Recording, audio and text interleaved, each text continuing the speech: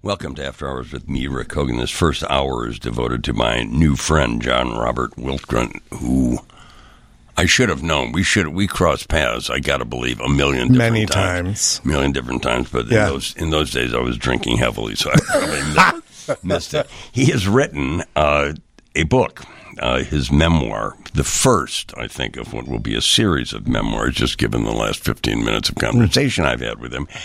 It is titled The Candy in My Pocket, The Wild and Crazy Life of a Type 1 Diabetic. Now, if you're thinking to yourself, oh, man, I don't want to hear any sad stories. The thing about this book, John, is, yes, you are a Type 1 diabetic. Yes, you have had some serious health problems over which you have triumphed. But this is a book about enjoying life. I mean, if I had to say in one sentence, it's about enjoying life. You've had a charmed, I would say, diabetes or no, you've had a charmed life. Do you agree? 100%. I have tried to make the most out of every day of my life. I've tried to not focus on the hazards that I've encountered as a result of being a type 1 diabetic, and instead make plans for having even more fun. Yeah. So I, started at a young age, as you know. You were 8 years old when you got the diagnosis, yes? Yes. And at that time, my parents were told that I would not live to see 40. And did they tell you that? No. Years... Certainly didn't tell you. Well, they later, didn't tell you at 8, yeah. Right. They're not going to tell me, but a couple years later, it was like breakfast room table talk between my aunt and my mother, and they were like speaking in a theater hushed whisper that I could still hear sitting at the table. And I thought, wow, if I'm not going to make it till 40, I'd better go out there and do everything that I want to do without regard to what I shouldn't be doing. Yeah. Well, I mean, I'm going to read a little bit from this introduction. You, I must say, you have lived so far, and I guess ongoing, life to the very fullest. You write in the book, in the introduction to The Candy in My Pocket, we'll explain what that means shortly. I felt there could be a black cloud in my future when Sid Caesar told me, if you don't have tragedy, you don't have comedy. I'm trying to imitate Sid Caesar. Crying and laughter are the same thing, but you can never laugh too hard. Then you write a paragraph later that you wrote this book to help people of all beliefs and backgrounds remain optimistic in the worst of times, no matter what personal or professional challenges you're dealing with. That also seems to be the way you've led your life. You have tried to be, I think, an example to other people that you met in the course of your incredibly checkered but successful life. Yeah? I don't know that at the time that I was thinking that I was being the example. Exactly. I think that perhaps I was an example, but that wasn't what was going on in my own head. My own head was like, let's party on, Sure. I want to have a good time. I don't want Sorene's is open until 4 a.m. Let's go party. Well, for instance, there was a time when Stephen and I were going to go to Paris the next morning, and during the middle of the night, I passed out because I had this low blood sugar episode, and it was really bad, really low. And he's like, we don't have to go. And I'm like, you know what? I can feel shitty on the plane. I can feel shitty in Paris. We're going. And that's kind of how I've lived. I mean, even when I didn't feel the best, it was still like, party on, Garth. When you got that diagnosis at 8, I am assuming that at the time, that would be some 50-some years ago. You're being nice. Well, I'm trying. That there have been incredible advances in the care of diabetes. Oh, my God. But from then till today, the advances are tremendous. I mean, we still have not found a cure. And when I was in my early 30s, I actually sat on the board of the Chicago chapter for the Juvenile Diabetes Research Foundation. And at that time, we kept telling people, we're so close to a cure, give us more money. Yeah, sure. And my job was vice president of fundraising. So when we didn't find that cure, it kind of made me look bad, But yes, it's a totally different ballgame today. It's one that people don't have to worry the way that our parents worried when people were diagnosed at my age. My parents were given a death sentence for me. And that is not what's happening today, which is awesome. In this, you talk about how your mother at first, you're very, very moving about your mother thought you had the flu, right? Correct. And then she learned you had something worse than the flu. Yes. How did she break the news to you? Well, there was no breaking the news to me. I mean, we were in the doctor's office because I had lost like 25 pounds as an 8-year-old. Wow. And so we went immediately from the doctor's office to the hospital. The doctor said, do not skip go, do not collect $200, get yourself to Holy Family Hospital, and I'll see John there. And that's what happened. There was no time to even think about what we were doing. We just rushed off. You write in the book, it's very interesting. You say, why me? I continually wondered. I was only 8 years old and already hated my life.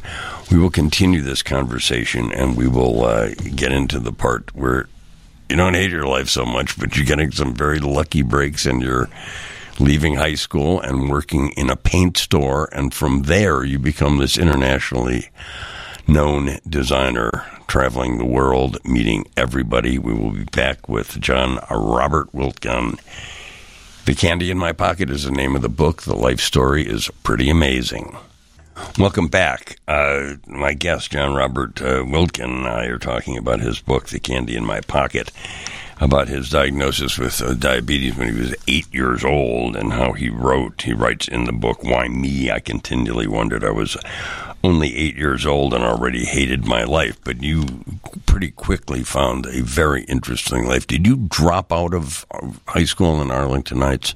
No, I graduated in 3 years. Okay. I had enough credits because I was taking independent studies, and I had no free times during the course of the day. Yeah. My schedule was booked with classes. What were you thinking of doing? Did you have any notion? I had no idea. Nothing.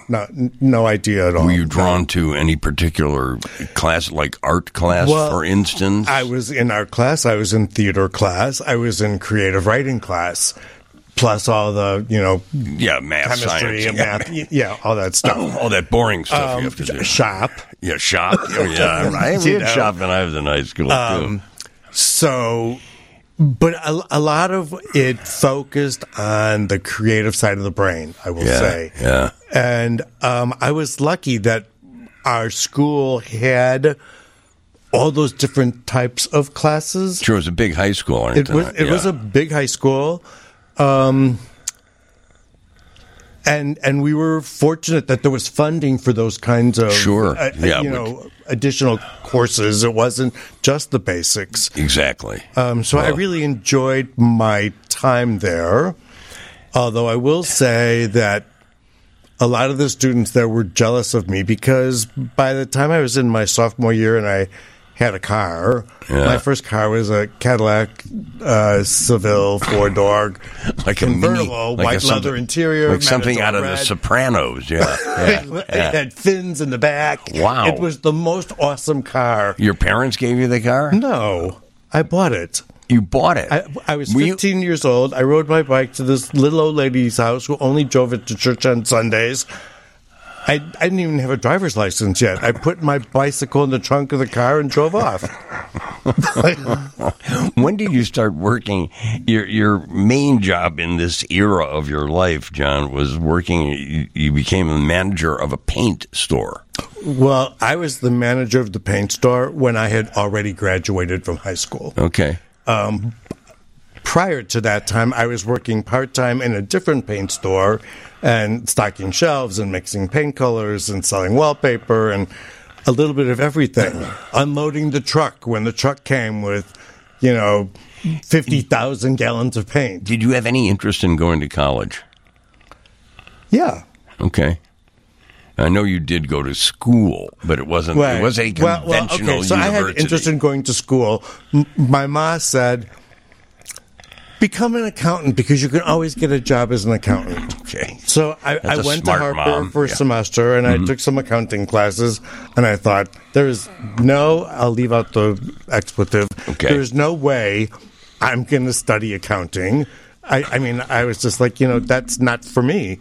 And Glidden Paint, by the time I did become manager and I was done with high school, paid for my education. Yeah. And so I decided I was going to try my hand at design. I was busy for years already picking up paint and wallpaper for people that came to the store. Sort of interesting. So that was kind of the transition from point A to point B or C or whatever it was. Did you meet at the store? Were there designers coming in? No. I was in Arlington Heights. I understand that. And nothing against Arlington Heights. Yes. I'm not knocking Arlington Heights. I will say it was a great place to grow up as a kid. Mm-hmm. We had a great childhood. We spent a lot. Our yard was like an acre, and we spent a lot of time outside in the back, doing, having to think up things to do to have fun, as opposed to sitting in front of a television, TV or playing a video game. I have never played a video game in my life. Keep it that way. Seriously, keep it that way. All right, what drew you into the design world? Well, as I say, having sold paint and wallpaper, that was kind of like it just led me right into it because I liked that part of the job. Yeah. Once I became manager and I was accounting for sales and accounting for the cost of employees and things like that, it wasn't as much fun. Mm-hmm. But going to school at nighttime, I started with night school. Where? 2 nights a week at Ray Vogue College of Design, which is where Ralph Lauren is today. Yep. It was a 6-story building. Charmette's restaurant downstairs. Charmette's restaurant. And we went there some of the greatest milkshakes class. Ever. Right. How did you like design? How did you take to design school? I loved it. Why? Because I thought that I had found a way to use my creativity and make money. Yeah. I had my friend Liana got a 4-year scholarship, an art scholarship, and she was an amazing artist. But it's like, what do you do with that once you get that degree? It's tough. It's much tougher to make a living as an artist. As a creative visual artist, it's very hard. Yeah. Right. Yeah. As opposed to what I did. It was easier to market what I did to people. Yeah. And I was good at marketing. So, well, you're also a charming guy, and you should have seen me when I was younger. That's what I'm saying, my friend. And because you wound up starting a business when you were under 21. Talk about that for a while. You met someone who mentored you. Is that fair to say, John? Oh my God, she was like my. I don't even know how to describe her. Svengali. Okay, I wasn't going to use that word. Okay. She was like the most beautiful creature I'd ever seen on the planet. Where'd you meet her? At school. Yeah. In class. And she sat on one side of the room, and I sat on the other. And we didn't have assigned seats, but I didn't want to make it obvious in the next class time, go sit right next to her. So I slowly moved my chair around the room. Her. It was the first classroom stalking adventure. And we became really good friends. Yep. And for a while, she would take me to places that I would never have been to otherwise. Huckleberries, which was a private club. But before Huckleberry Serenes. Yeah. And Faces. Mm-hmm. And she was instrumental in helping me when I was 18 years old get my own membership to Faces. Wow. Because I already had my own stationery for a business, and so I just wrote a letter on saying, hi, I my would like to business become a member. And I had references in addition to her. What was your business? The Glidden Paint Store business? No, I was kind of doing houses on the side while I was working for Glidden. Good God. So you were working for Glidden, and you had already sort of... I already knew that I wasn't going to be there forever. And you didn't want a business card that said manager Glidden's Paint. I had one of those, but I didn't pass that one out. Yeah. Except I told that story when we were at a party in some party room on top of a building like at 200 East Delaware or whatever, in those days when those buildings were new. And she was older than me. Mm-hmm. She was married. She was separated. Okay, she was separated. Yeah. But my mother and my father both referred to her as Mrs. Robinson. That, ladies and gentlemen, from the movie The Graduate. You decided to start a firm with this woman and her soon-to-be separated or whatever he was. Yes. Well, Rhonda and I started the business first. She had 50%, I had 50% of the business, and we were slowly growing this business. And then she suggested that we each sell a bit of our business to her former husband, former keyword, and that way he might be more instrumental in helping us get work. But in that way, shortly after that you got involved in a really, really, I think, unfair and wicked lawsuit, did you not? Well, it was not right away. It was like 18 months later. Yeah, but you were still under 21. That's a fascinating thing to me. I was 20 at the time. He found out that she and I were kind of having this relationship outside of work. Mm-hmm. And he was livid. And he had called the office. My secretary answered the phone, and she put me on, and he used some expletives and then hung up. Well, then 10 minutes later, he's in our office. My secretary grabs her fur coat and runs out the door.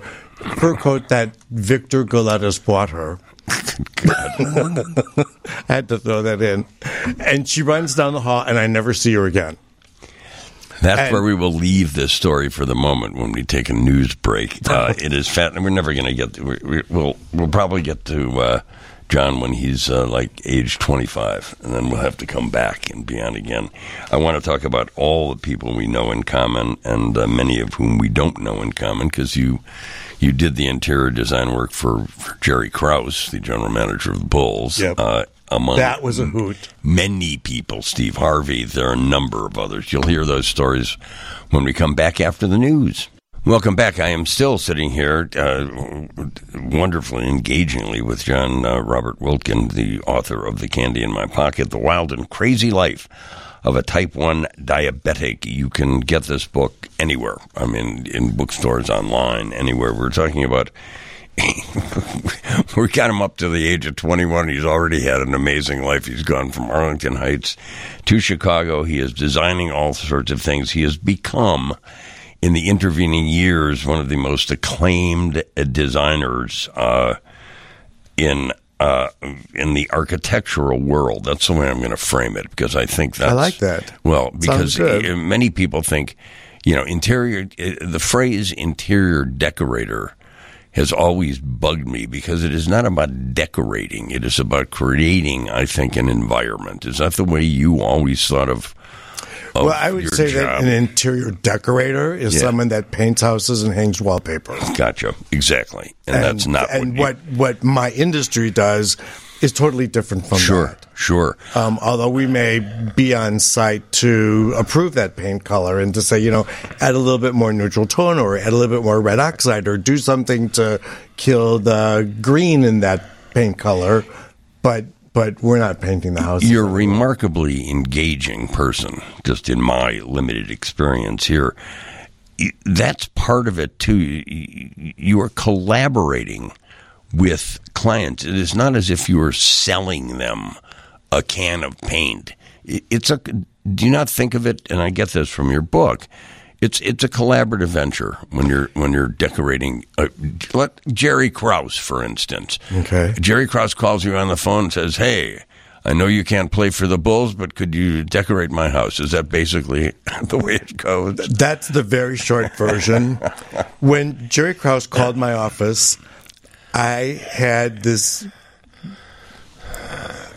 a person who answered the phone, and she says to me, "Jerry Krause is on the phone. Jerry Krause is on the phone." And I'm like, "Well, who's that?" You're not a basketball fan. I didn't have a clue. Yeah. I'm like, she's like, "He is the general manager of the Chicago Bulls." I'm like, "Is that the baseball team?" I mean, really, I was so.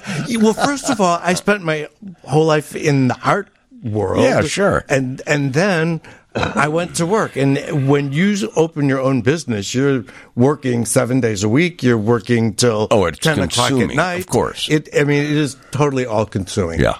So she, I finally get it. It's the Chicago Bulls. They play basketball, and Jerry Krause is the general manager. So I pick up the phone, I talk to him, and he's like, "Well, I got your name from so-and-so, and we're building a house in Hibernia, and would you be interested in working with us?"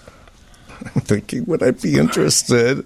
Of course. And so at the time, they were living in Skokie in a particularly modest house. Mm-hmm. It was nothing flashy by any means. Sure. Nor was the house that I did for them in Hibernia. But where's Hibernia? Hibernia is a subdivision in Highland Park. Oh, okay. Built by Red Seal Homes. Okay. But anyways, the very first pro basketball game I'd ever been to in my life was with Jerry Krause. And it was in the old stadium. Love the old stadium. His seats were right over where the team came out. Yes, of course. Well, so that's where we sat. And I don't know anything about the game, so it didn't matter who got a basket, I was cheering. And Jerry is glaring at me.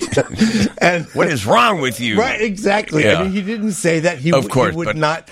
I will say he had quite a glare, though. He did. But you know what? He was the kindest man, one of the kindest men I've ever worked with. And Stephen and I gave all kinds of parties. He and Thelma came. I mean, he was just a real down-to-earth guy. But for all the years that I was working with them, after when the new stadium opened, I got 4 tickets to the game.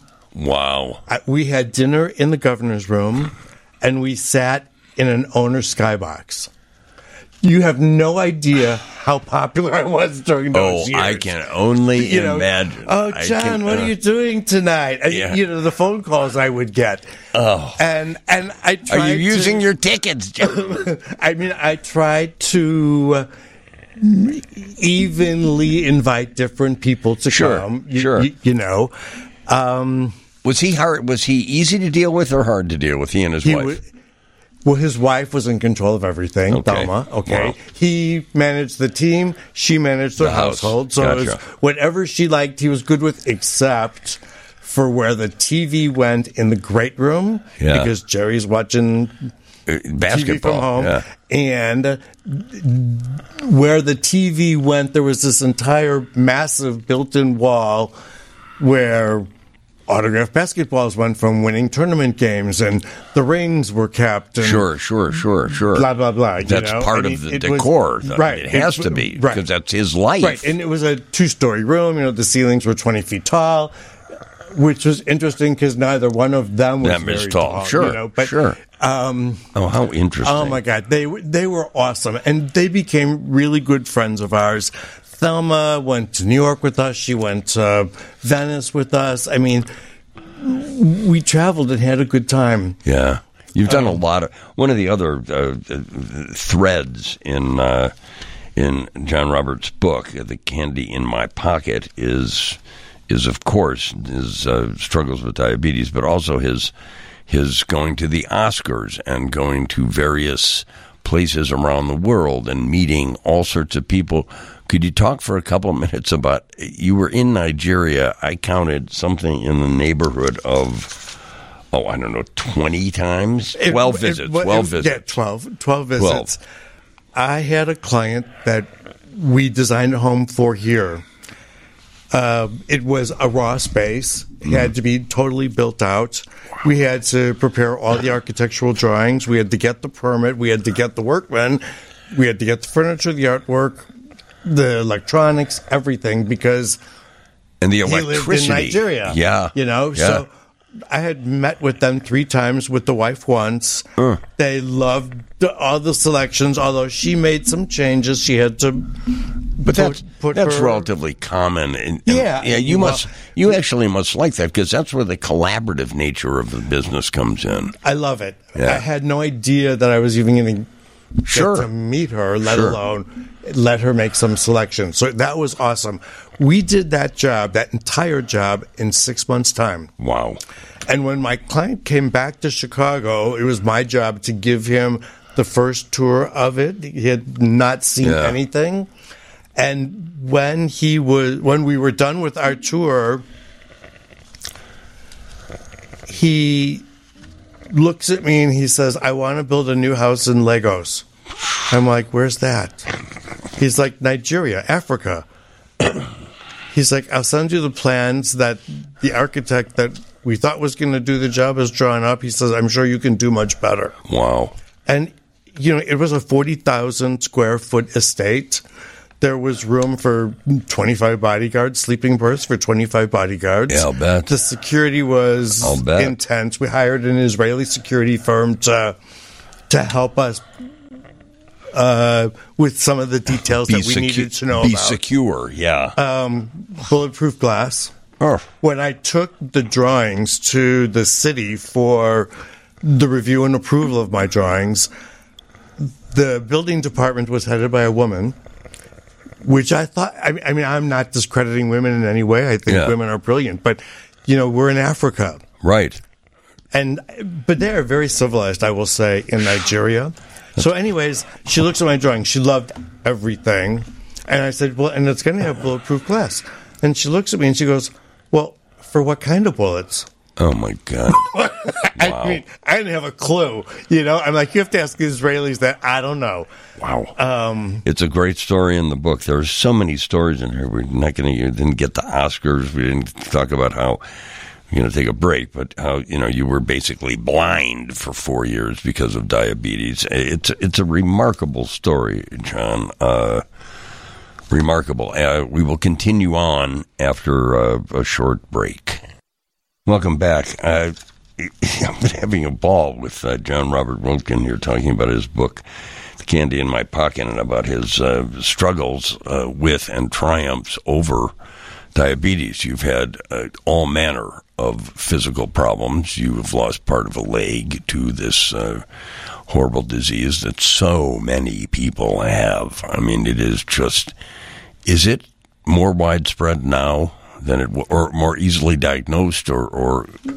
Well, there are still a great number of people around the world that have not been diagnosed that have it. But there are 537 million diagnosed cases of this disease on the planet. Do you, John, you obviously are grateful for the kind of life and career that you've had. How do you express that? Do you express that gratitude at all, or just try to live again to the fullest? No, I try to express that gratitude. Of all the people that needs to hear that gratitude the most, there are two. There's my mother, who gave me her kidney. Yep. And we forgot the kidney transplant. Right, which is now 86 years old in me, the kidney, and still working. And they did not think that was possible at all. No, they said 12 to 15 years, and then you'd need another one. Wow. I don't even like to talk about it. Yeah. Don't then. So I try to tell her all the time how grateful I am, and I try to express how grateful I am by doing extraordinary things with her. Yeah, good for you. You know, I've taken her to the Academy Awards. We've gone to meet the Pope. We've done some... Well, she's a devout Catholic, yes. She is a devout Catholic. Yeah. She is. Although, I will say, in the tenure of her Catholicism, she has changed her views on certain things. When she first found out that I was gay, she wasn't very happy. Let's just put it that way. Because you were outed, yes. You did not. Right. You did not come out to her. That is, and well, those were the days. That's how the story goes. Those were the days. You write something in here. You were married and have been for a couple of years to Stephen, this charming guy who didn't want to come on the radio, but he's sitting here, very supportive. You write in your book, since retiring at 57, I am busier than ever. Stephen and I got married. One Sunday, after she came home from church, he asked Mom, a devout Catholic, if it was all right with her. She started to cry. That's what mothers do. I am lucky Mom got over the whole gay thing years ago because her tears were tears of joy. That's really a nice sentiment, and it's nicely put in here, too. And Stephen believes, you write later in that chapter, Stephen believes positive energy and prayer help us improve physically and mentally. He organized a prayer group of about 40 people who texted each other at 11 a.m. and 6 p.m. every day. This is when you got, aside from everything else, John, aside from the troubles with diabetes, you also got COVID, and that scared you.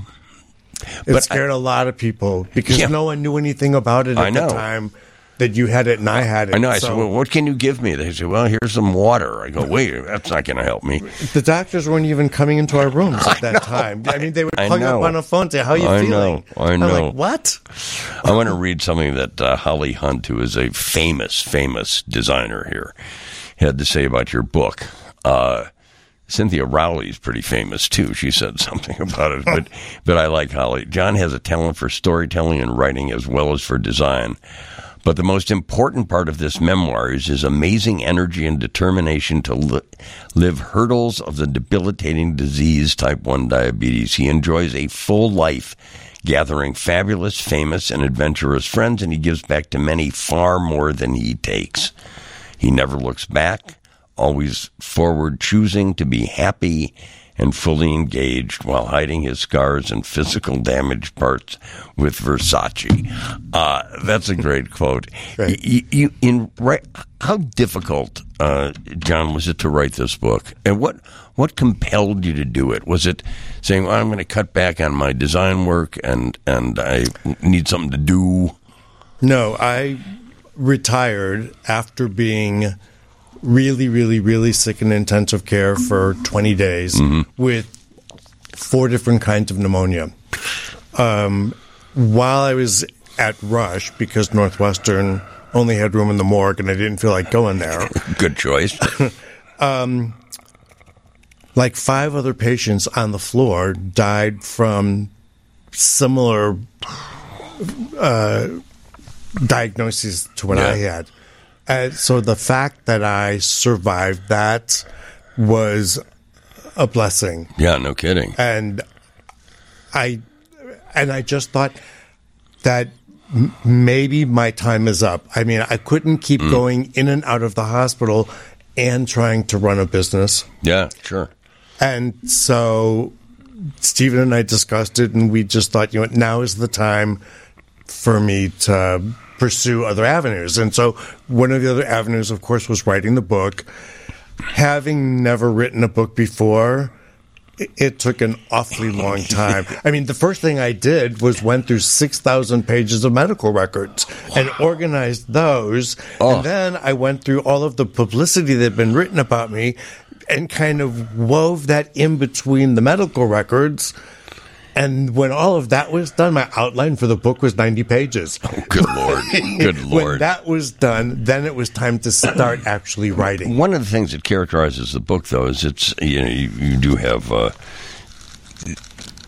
some names not mentioned in the book, but it's also I think it's a very honest book, and it's sometimes, I think, and very introspective, too. And to be honestly introspective, I have always found to be a very tough task. I would agree. It's very challenging. It's like, oh, God, do I want people to know that? Do I? Exactly. And then I thought, you know what? In order to interest them, I have to tell them everything. I can't hide it. I can't hide my emotions. I can't hide my private life. I have to put it all out there, which is what I've done here. Although I did cut. We got tens of thousands of words. Tens of thousands of words, yes, which is why I wrote at the very end, to be continued. To be continued, because you've got some of those words sitting around somewhere. You also write in the book, I live as if there was a diabetic me and the unreal me, perhaps a condition of split personalities. I much prefer my unreal life, still do to this day. It is pretty unreal, John. I got to tell you. I mean, that we have not told dozens of stories in here about what it's like to work for Steve Harvey, and you're also very, very. You mentioned some of your clients, but you're also very private with your clients because that's also the kind of business you were in. There was a lot that I would not disclose to other people. I wasn't that kind of designer. When there was an opportunity for publicity and exposure, of course, I went for it, provided it was not going to reveal my clients, number one. Exactly. And it was not going to offend them, even if I didn't reveal their name. So it was a challenge to negotiate all of those different ways of revealing the story without revealing too much, and still telling everything. Even though there is, as he promises at the end of the book, to be continued, another book awaiting. You can get The Candy in My Pocket, The Wild and Crazy Life. It could use another adjective. It could be the wild and crazy and inspiring life of a type 1 diabetic. The Candy in My Pocket. It's John Robert Wiltgen. The last name is spelled Wiltgen. Amy DeBatt, thanks for the introduction. She, too, is here. Her father is coming on next. John, it's really a pleasure to meet you. Oh, my God. Thank you so much for having me here today. It was a pleasure to read this book. It's a fascinating story. It was very evocative for me because I knew many of these places and many of these people, and getting an award from Essie Cups in it, and there's so much in here. So find it, ladies and gentlemen. Not hard to find. You know how to do that. John Robert Wiltgen, Wiltgen, a proud son of Arlington Heights.